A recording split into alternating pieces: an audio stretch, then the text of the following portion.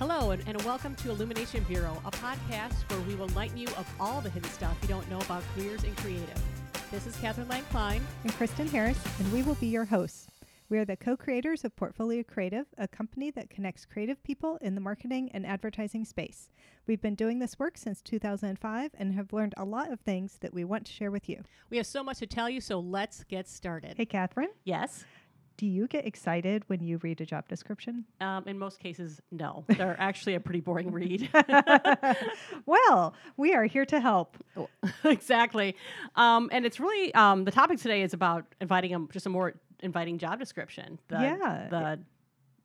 The field is tough to find people, and what's going to make your job description stand out and sound really exciting that people will want to apply to the job. Yeah, I mean, the truth is your job description is really a marketing tool. Exactly. You're marketing to a candidate, and you're trying to attract someone to come to your company instead of somewhere else or to leave where they are.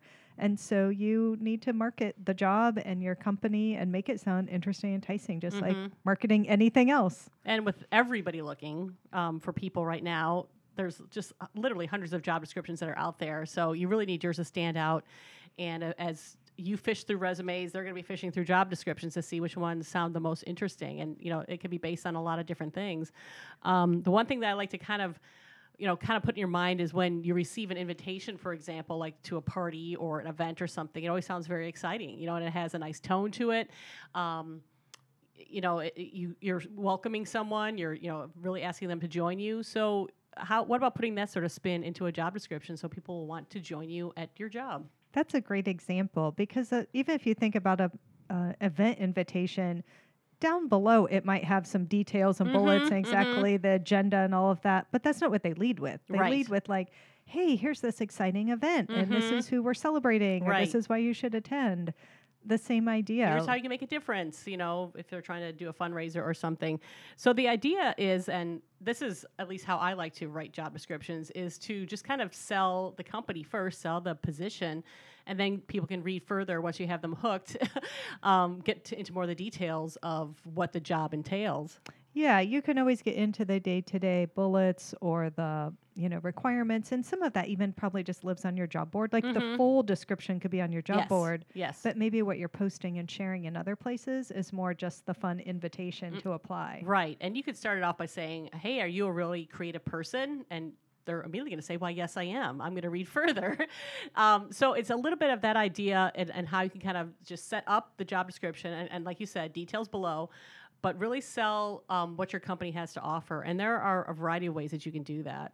Yeah, and I think it's just like so many of the things that we talk about, this is a lot about putting yourself in the shoes of the recipient. So what does that person who's looking or who's potentially open to, making a move, what are they looking for? Right. And if you put that stuff forward, growth opportunities, the exciting work your company's doing, this is a brand new position, whatever it is, whatever is exciting about it, if you present that up front to them, in the way that they're looking for it, it's not about like, this is who we are and this is what we want. Right. It's like, this is what you will get. Right. This is what you'll learn. This is what you'll be doing. Yeah, because it could be like, ABZ Enterprises was established in 1847 and they have spent years doing blah, blah, blah.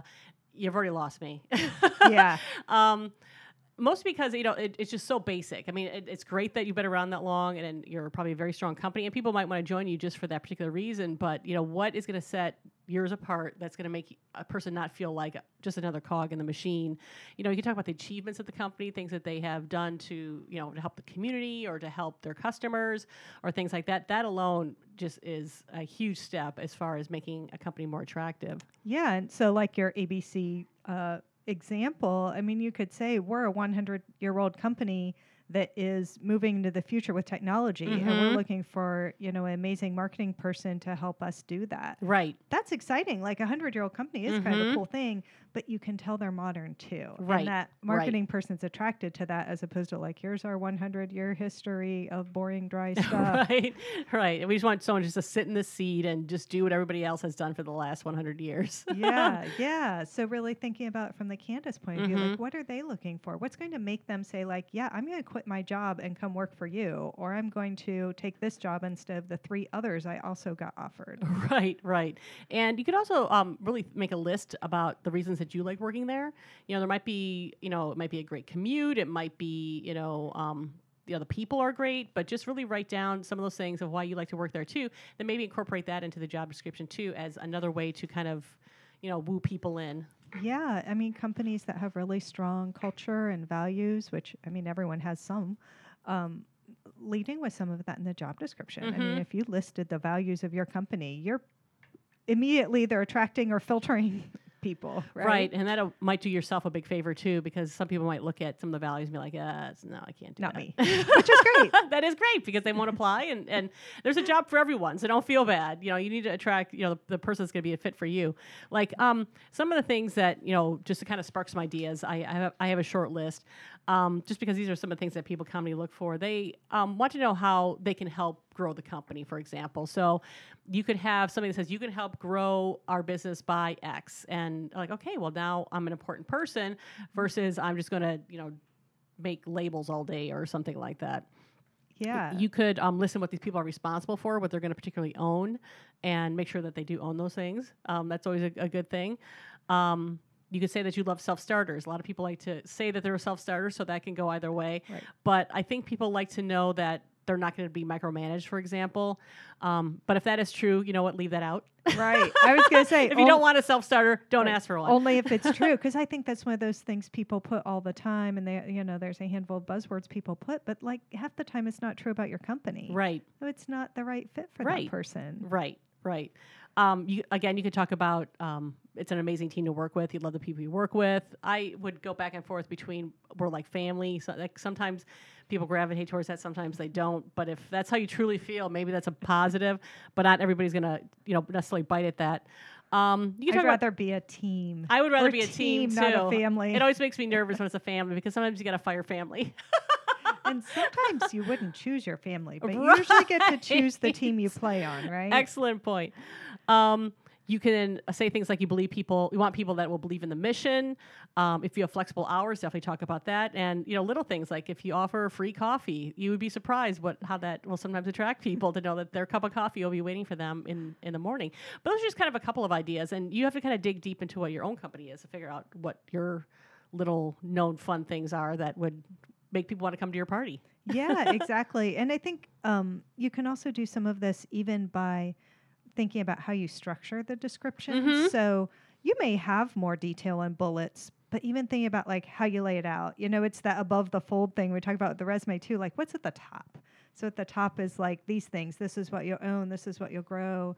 This is your day-to-day responsibilities. Here's a day in the life or whatever. Here's the opportunities in this role. And then maybe further down, here's some bullets about the company. Here's some requirements. We need XYZ for you to be qualified for this job or that kind of thing. But like telling them right up front all the fun, interesting parts about the job so they'll keep reading. Exactly. And like I said, just be a little intrigued on the whole thing. And whatever like I said, you kind of hold near and dear, those are the things that you would want to necessarily list. And I'm not talking about that you now offer, foosball tables and beanbag chairs. Nobody has ever taken a job for that or stayed for a job for that matter for beanbag chairs.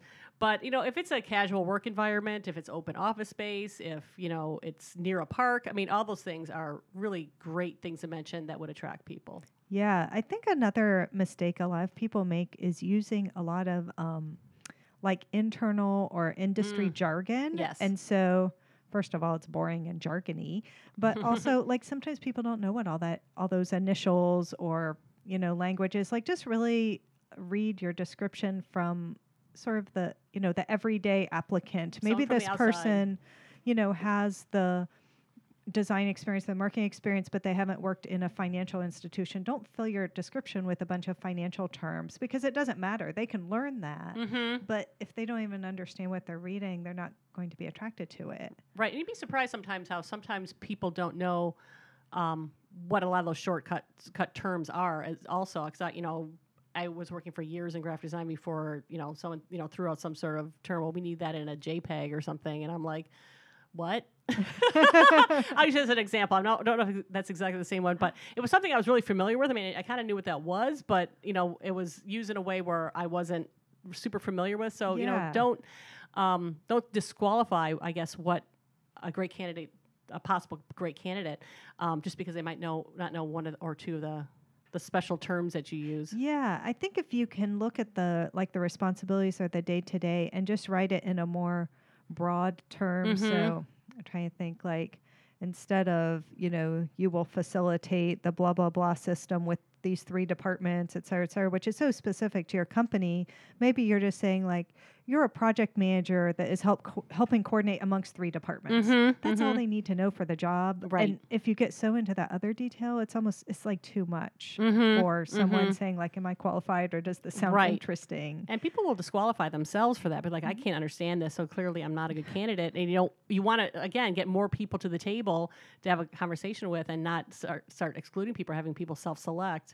Yeah, and I think this is so hard because you're in your own bubble, right? Like, you're in your company and you're using this language, and it's all just so natural, makes sense to you. So I don't know, have you ever had somebody like read your description, like someone else, like an outsider? That's a good idea. I haven't actually done that, to be honest, but I'm thinking either. it's a really good idea now that we say it out loud. It might be interesting to just have someone who's, enough in the industry to understand what you're talking about. Just ask them, would you want this job? Yeah, is this interesting? Or just like, what do you get stuck on? Or maybe there's a way to rephrase it or simplify it. Where do we lose your attention? I mean, if it's too long, sometimes people might not get that far down into it. If you have 47 bullet points, can you get down to like the 15 that are most important? Right. The rest, you can always have, I think this is a good point too. You can have a full job description that, lives in your HR world and is like the description for the position when the person is, interviewing, accepting, and whatever. That does not have to be the description that you're putting out in the world to attract people. And I think that's a mistake I see a lot too. You see this very elaborate, detailed description, which is maybe required within the company, but then that's what people are posting to try to attract someone. It's just too much. Right. You need the simple, marketing version. Exactly. You need to market that job, not just have every level of detailed bullets. Right. It's, again, it's just fun and inviting and kind of a quick read, or at least an enjoyable read. Sometimes people too get really weighed down on what the requirements are too. And I would really caution people to only list the ones that are absolutely positively vital. If you're kind of wishy-washy on some, you say so, or like this what would be great is if you also had, or things like that. Bonus is this, but don't make everything seem required. Exactly, because there are many people who will read through that and see just one thing that they can't do and then not apply, and it's like, well, that wasn't even really the most important thing. If they could do everything else, they can learn that. Yes. So that's another way to kind of make it so we'll get more people applying for your job by just opening that door just a little bit and say that some of these people could be qualified, and we'll just teach them. Yeah, maybe it's taking a look at it and just saying, like, what on this description is absolutely a must-have. Like, I won't consider somebody if they don't have X.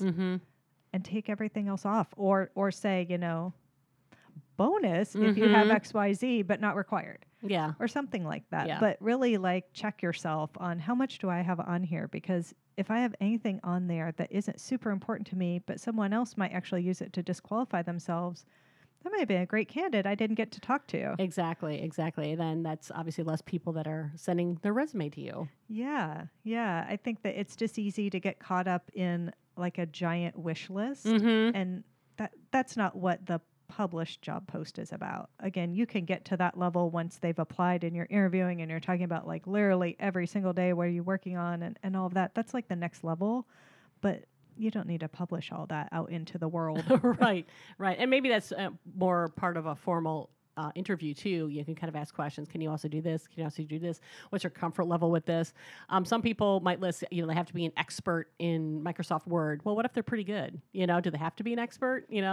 So really kind of vet those sort of things as well. Yeah, absolutely. I think a lot of it is, like you said, making it fun and interesting. You're inviting person to your party. It's a party working here. Please come join us. Don't make it a hassle where they got to bring a dish now. Yeah.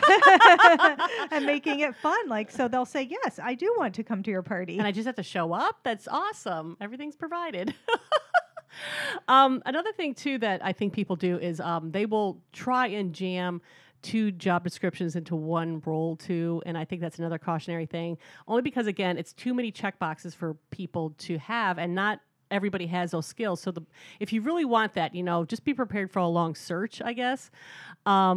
But really think about, could that be two roles? Could that be best handled by maybe two more junior people versus one super expert that knows all of these sort of things? Yeah. Because that chases people away too. That's a great point. And we see that pretty often. And I think a lot of times, it's, genuine. Sometimes it comes out of, trying to replace somebody who did do both of those things, but they evolved into it over 5 years. They took on this other task and then it became part of their job. Well, expecting to find someone else who has done both of those things is just generally not that realistic. And so, like you said, could you split it? Could you, or at least wait, this one is way more important. We can teach them this other part. Maybe, I don't know, you need a designer who can also write some copy.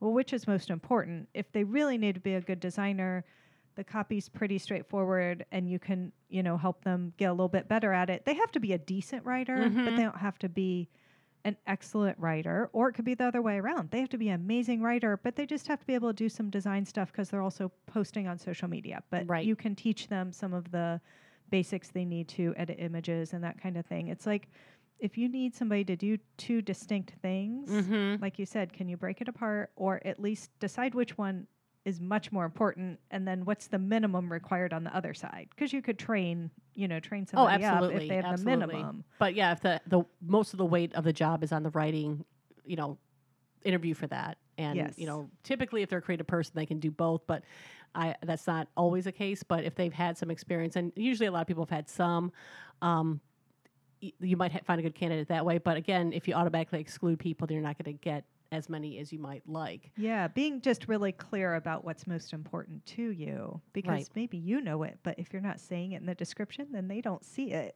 and they might just, again, take themselves out of the running. Exactly. So just to kind of go back to the beginning of this conversation, just because I really do believe that this is the most important part, is when you are writing the job description, just in that first paragraph, really just sell the company, make it a fun place to be. You could be a law firm, and technically it's not a party, but just kind of keep that in the back of your mind as you're writing the words. You can keep them still serious, but again, if you're reading it, you're like, well, I work here, and reading this, I don't want to work here. But there's got to be something there, about growth or about like I said, that's a great place to work, or the people that you're helping. All of those are wonderful add-ons. Yeah, like you said, maybe it's a law firm, but they're doing really important work. Maybe they, they help people do families, certain things, or they help, they do big corporate mergers or whatever. They do something interesting. Every business does something interesting, so you have to put that out there. Exactly. Thank you so much for joining us at Illumination Bureau. We hope that you have gained something by listening today. Illumination Bureau was brought to you by Portfolio Creative. You can find out more about Portfolio Creative at portfoliocreative.com. If you have a topic you'd like to hear about, please send us an email at questions@portfoliocreative.com. Please subscribe and join us next time for more creative career tips.